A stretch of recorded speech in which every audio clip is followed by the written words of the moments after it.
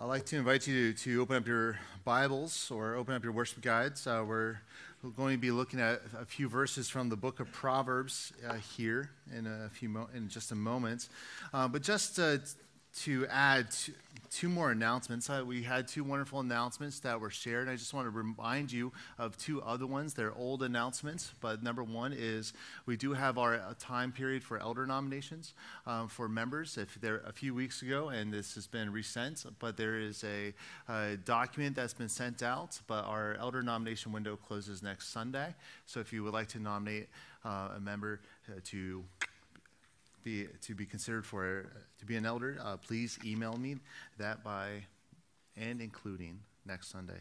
And then also next Sunday night we have a prayer meeting. So come out and join us for time of prayer, to hear from myself, to hear from our elders as we pray for and the work of the church. With all that said, now we want to turn our attention to Proverbs. And something that Mike Fugate reminded me of something I read this week. Caring for one another is not entirely separable from caring for words. Words are entrusted to us as equipment for our life together to help us survive, guide, and nourish each other. And so today, this is what we're picking up. We're continuing in our sermon series through the book of Proverbs. In the book of Proverbs, the entire message is about the good life. If you want to have a good life, then you need to understand the power of words. As we heard in the call to confession, words can kill, words can give life. Gossip and lying, which we considered last week, they can destroy, they can tear down, but there are words that can build us up, they can encourage us. And these types of words of building one another up, that's the focus for us this morning.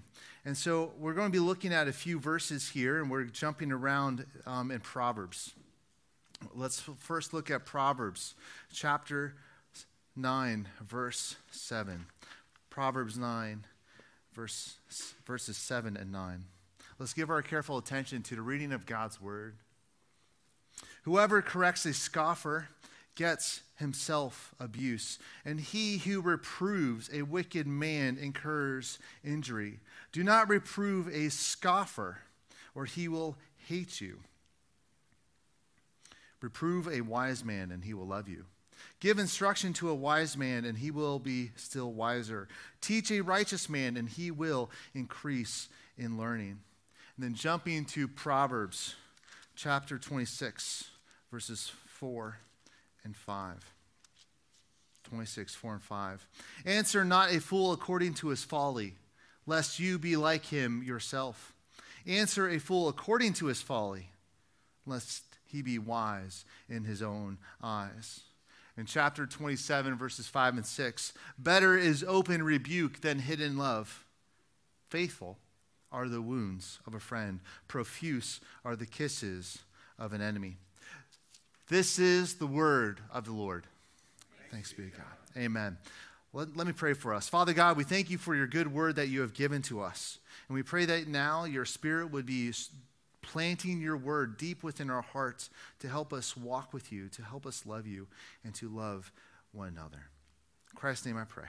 Amen. So let's take this idea that words can build up. Can you think of a time in your life when someone has spoken to you and they have spoken over you and you have left encouraged? So in other words, can you think of a time that someone said encouraging words to you? It could be that time when you ask a mentor, a friend, for advice. And at the end of their time of advice, they say, I trust you. You got this. So upon hearing that, you leave that conversation actually feeling empowered that you will make the right decision. A friend once told me that I don't care how much you know or who you know, I just love you. Can we just talk about how that was an amazing rebuke right there? But so as we look at these Proverbs, there are two types of words that involve building one another up. There's the idea of advice, this idea of counsel, and there is also this idea of correction. So the entire idea that we're going to be looking at this morning is about giving and receiving counsel. Giving and receiving counsel. And this is important for us if we're going to grow in godliness, if we're going to have a wonderful life where we are flourishing with God. But as we think about counsel, the reality is counsel is hard for us because counsel threatens, especially when we are receiving counsel, because that threatens our little kingdom. That threatens our own agenda. We don't like it. And so the response that we have to receiving counsel, in the words of Drew Holcomb, I'm not going to sing it, but is I can be so defensive. That when we receive counsel, we can be defensive. And so for us this morning, we're going to be thinking about giving counsel and receiving counsel. Giving counsel and receiving counsel. So first, let's think about giving counsel. What are these words of life? Because as you look at the entirety of Proverbs, and last week I said this, that there are over 90 Proverbs that deal with our words. So there is a lot of Proverbs that deal with our own speech. And the reality is, what you learn and discover is working through those 90 verses, that God delights in honest words, not lies. He delights in words of peace that de-escalate as opposed to escalate tension. That he delights in words that are spoken calmly, that do not provoke anger. He delights in words that are well chosen. And when you are able to bite your tongue and hold your emotions in check. And so God delights in these words, and he delights in the words that build up. And so one of the Proverbs say that the lips of the wise broadcast knowledge, but not so the hearts of fools. And so the reality is, we're thinking about just giving counsel to start with. Anyone can find fault. Anyone can find criticism. But wise words build up, and wisdom seeks it out. So, for example, verse 8, do not reprove a scoffer or he will hate you. Reprove a wise man and he will love you. And so this is just the idea that wisdom seeks out counsel. So continuing with this idea of counsel, like counsel can be translated for us in the Proverbs as instruction or advice. Instruct the wise and he will be wiser. Is there Proverbs 9 verse 9. Whoever listens to such counsel is wise. Proverbs 15 verse 12. See, God loves good advice. He loves good counsel. And when you ask someone for advice, you're going to them and asking them to help you figure out what to do and how to do it. And this is something that we naturally understand and in fact embrace. Should you look for a new job? Should you go to grad school? Should you buy a house? Should you rent? Should you propose? Should you go on a date? Like, we think about these questions and we often ask for advice. We ask for advice from loved ones, people who know us well. We ask for advice from parents, grandparents, aunts and uncles, neighbors, our church members. We ask for advice from people who know us, they know our hearts, but they also know the situation that we are in. And so this past week, I was talking with Alec, who leads our Goshen community group, and we were actually commiserating and sharing that a common prayer request that we are finding in our groups is one of discernment. That I'm trying to figure out what to do, and I need help because I don't know what to do. This is something that is very common to us as human beings. Because the reason why it's come to us is because we are creatures, that we are finite. We do not know everything. None of us knows everything. In fact, none of us, and we've said this over the past several weeks, none of us are naturally wise. In fact, all of us are naturally fools. Wisdom comes from outside of us. In fact, wisdom comes down to us. That's God, Jesus, who became Word in the flesh. That wisdom comes to us. And so when you're going about making a decision, you're looking for discernment. You're recognizing that I do not know everything. You are recognizing that you need help, that you need wisdom, and it needs to come to you because you do not naturally have it. And this is actually very wise, to admit that you do not know everything. None of us do. And many times, in fact, we do not know what we don't know. And so counsel comes to us from a friend. Advice, it comes from a loved one. A mentor gives instruction. This is the stuff of counsel here, where we can look for advice. But there's another form here that in these Proverbs, that when we think about giving counsel, and we see it here, so it's called reprove.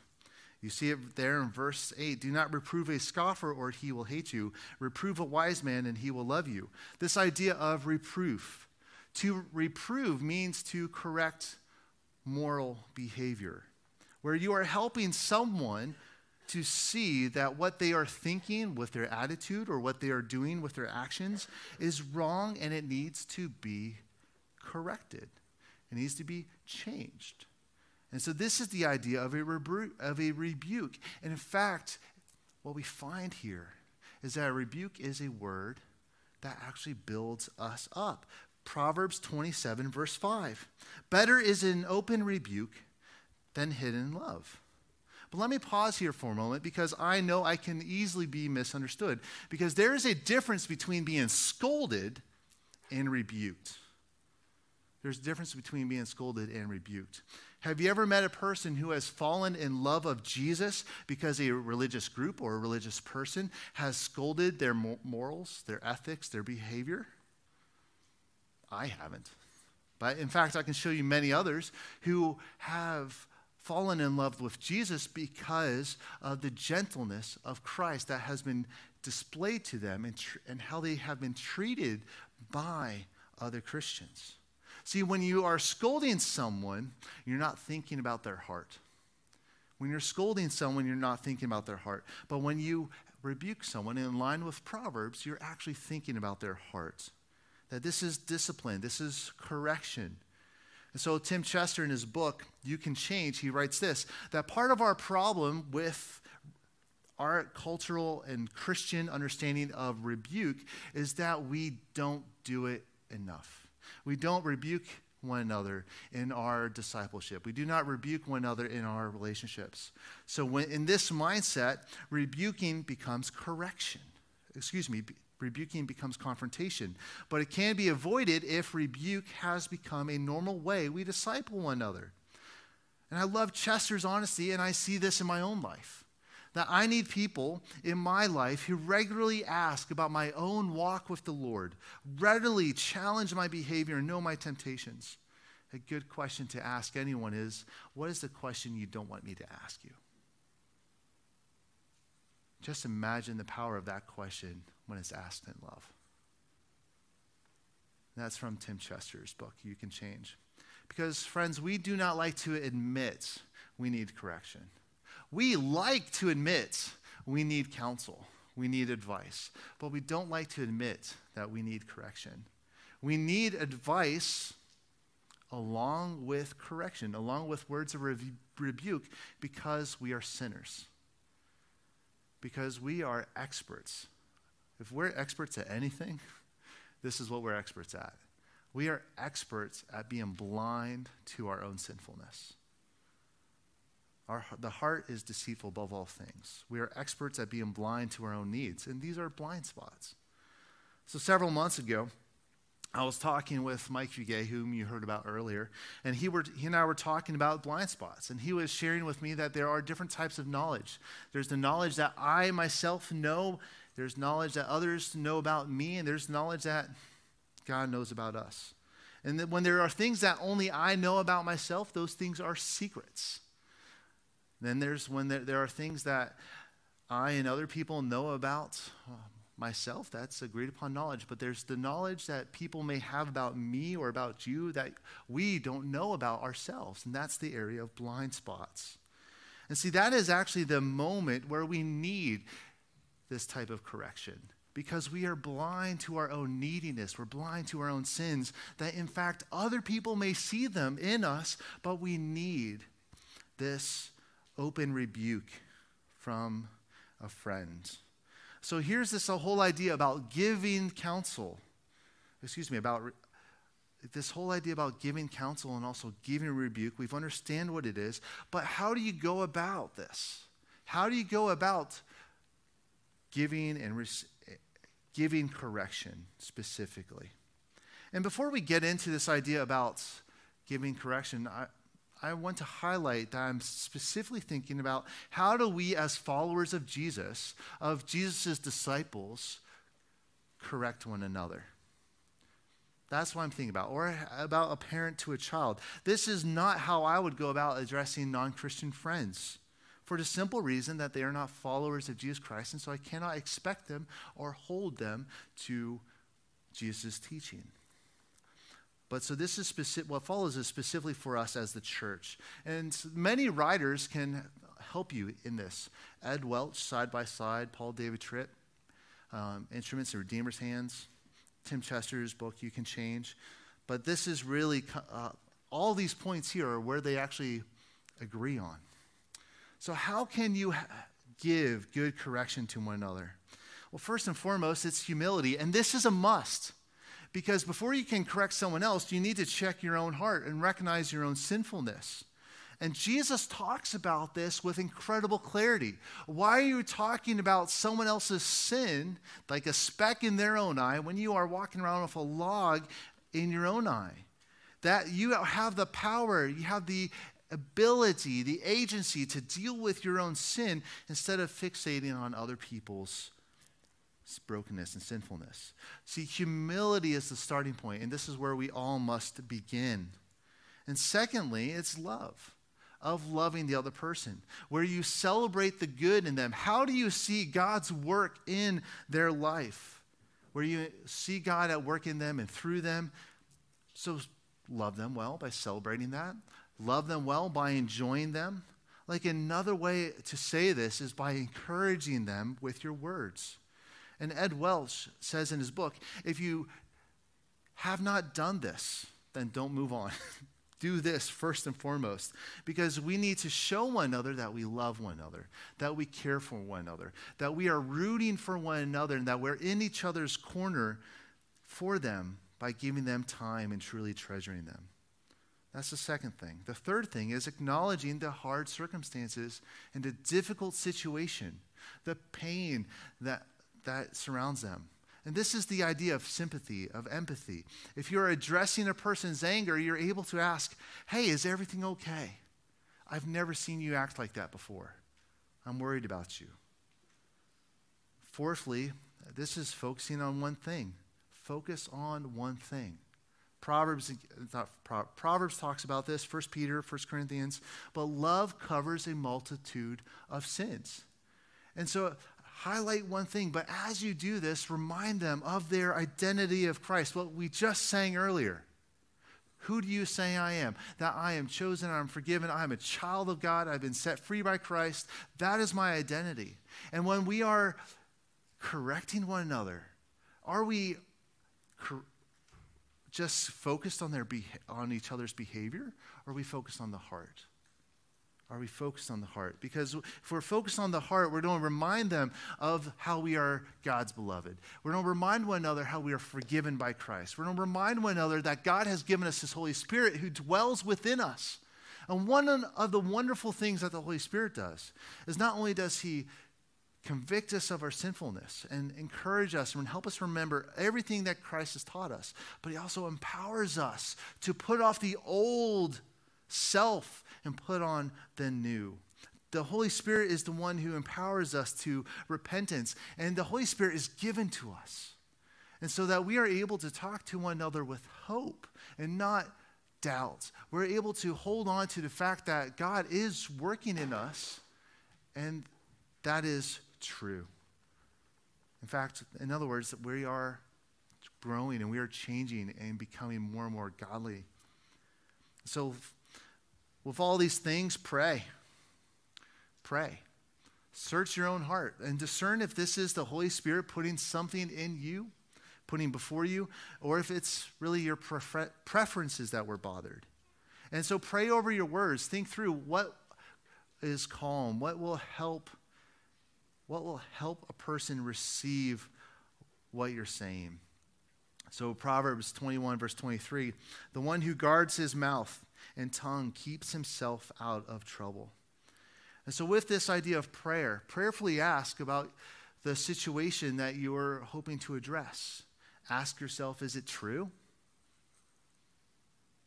What you are about to say, is it kind? Is it necessary? Is it respectful? Do you have the right to say it? And remember that you yourself are a sinner who desperately depends upon the grace of God. How have you struggled with the same thing? If you don't, how could you? So even just thinking about words of giving and receiving these types of words, it's easy to be defensive. I'll get to defensiveness in a moment.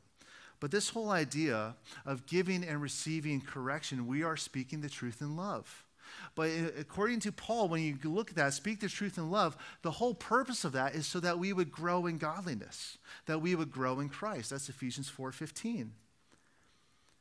This is about giving. There's the giving, the counsel. But still, let's come back to this receiving counsel. Because the roadblock to receiving this type of counsel and receiving correction is defensiveness. So why do we get defensive?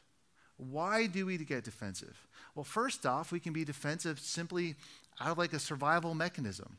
That counselors talk about fight, flight, or freeze as being responses to conflict, because being defensive is actually fighting.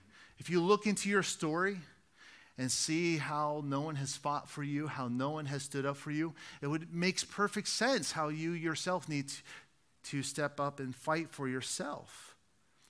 And sometimes being defensive protects an old wound because hurt goes deep. But hurts, one counselor says that hurt is actually one of the greatest sources of shame because it reveals that someone has gotten to you.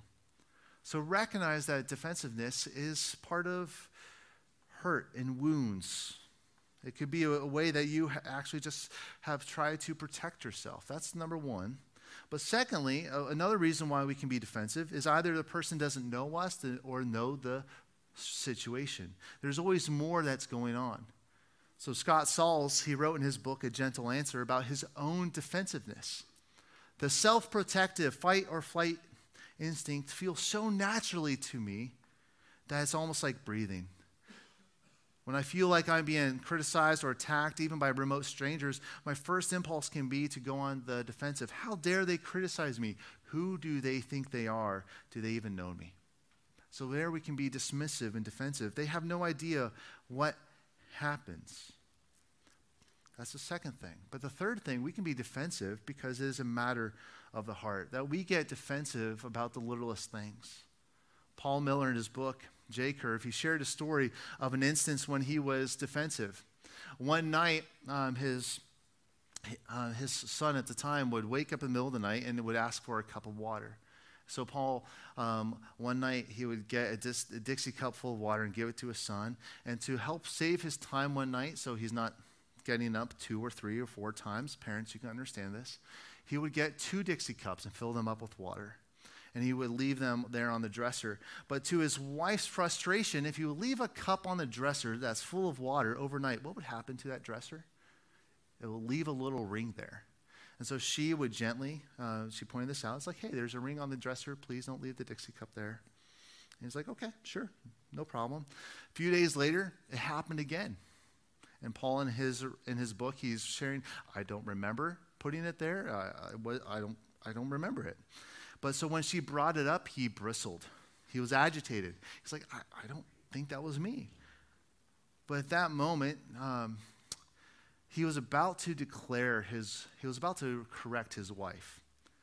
He's like, hey, I'm not a failure as a husband, but then I remembered the gospel. Because the gospel says that the righteousness from God depends upon faith. Why in the world am I in a rush to defend myself? Why am I in a rush? That rush is what I'm pointing out. Because when people come to us and say, hey, I need to talk to you about something, why are we in a rush to defend ourselves? Because it's a matter of the heart. And I love what Paul says. Again, J. Curve, it's an amazing book. He says, who left the Dixie cup? Well, it was most likely me, but in reality, who cares? Who cares? This is what faith in Jesus Christ do, because I'm able to rest in him. My silence is a form of love, because love comes from faith. I know that when I get defensive, it reveals how little I am resting in Christ.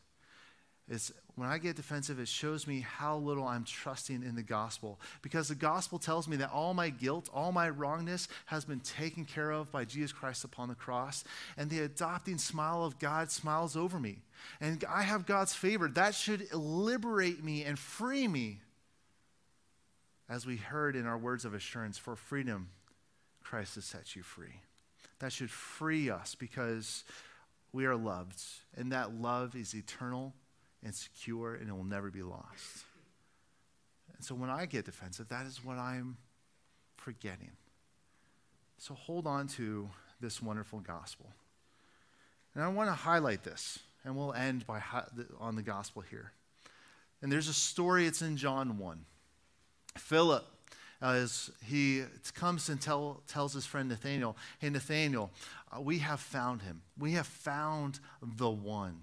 We have found the Messiah. And Philip is there. He's actually full of curiosity. Really? Where? Who is he? Where's he from? He's asking these questions. And Philip responds, well, his name's Jesus, and he's from Nazareth. And that's when Nathanael says, can anything good come out of Nazareth? He's answering with disdain. He's answering with a certain scorn and a mockery. But Philip, I don't know how he did it, but Philip got him to come and see. Come and visit him, and come with me. And so Nathanael does, and as he's approaching, there's Jesus, and Jesus sees Nathanael approaching, and Jesus responds, hey, there is a true son of Israel, in whom there is no deceit. And Philip responds to something. He responds using words I just said. How do you know me? Who are you? Who do you think I am? Who do you think you are? How in the world do you know me? And Jesus responds with a certain word by saying, I saw you under the fig tree.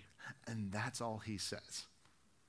That's all he says. Now, when artists capture this image, they have Philip coming to Nathanael, and he's there under the fig tree. And so it's very easy to have that type of artistic rendering in your mind. But that detail is added at this point where we don't know if that was the fig tree moment that Philip, if he was just sitting under the fig tree when Philip came to Nathanael. We don't know that. But actually in Nathanael's life, that tree moment was very significant. As soon as Jesus mentions this, all of Nathanael's defensiveness goes away. Because with that one phrase, we see that Jesus knows the full depths of Nathanael's heart. He turns to Jesus, and whatever disdain that he had, whatever scorn he had, is completely gone, is completely melted away. He says, Rabbi. He uses a term of respect, but he goes on to say that you are the Son of God. You are the King of Israel. So we actually have no idea what Nathanael did under that fig tree, perhaps, but it was very personal and changed the entire course of his life. But right here, what we see is that we have a Savior who knows us. He knows the best of us. He knows the worst of us. He knows us thoroughly. That even as we're here this morning and we can be blind, that we are blind to things in our life, there is one person who's not blind to the entire depths of our soul, and that's Jesus Christ. And Jesus is our gentle Savior, and he speaks these words of love over us. He says that we are his beloved, that we are his friends, that we are his brothers, and we are his sisters. We have a Savior who sees the best and worst in us, and he loves us all the same. So next time you find yourself being defensive, run to Jesus. Look to him and rest upon him, because he loves you more than anyone else. He knows you far better than anyone else.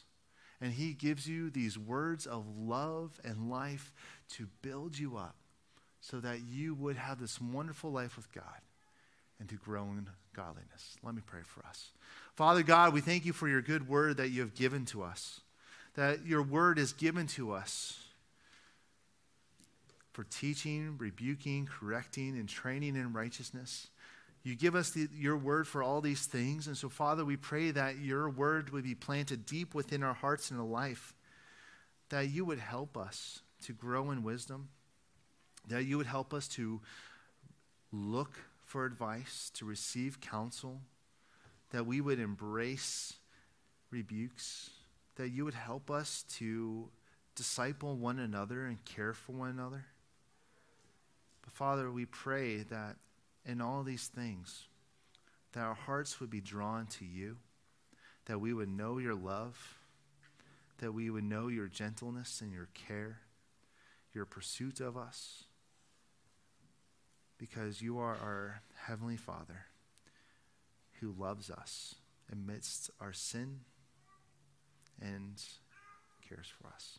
So, Father, we pray for all these things and so much more. In Christ's name I pray. Amen.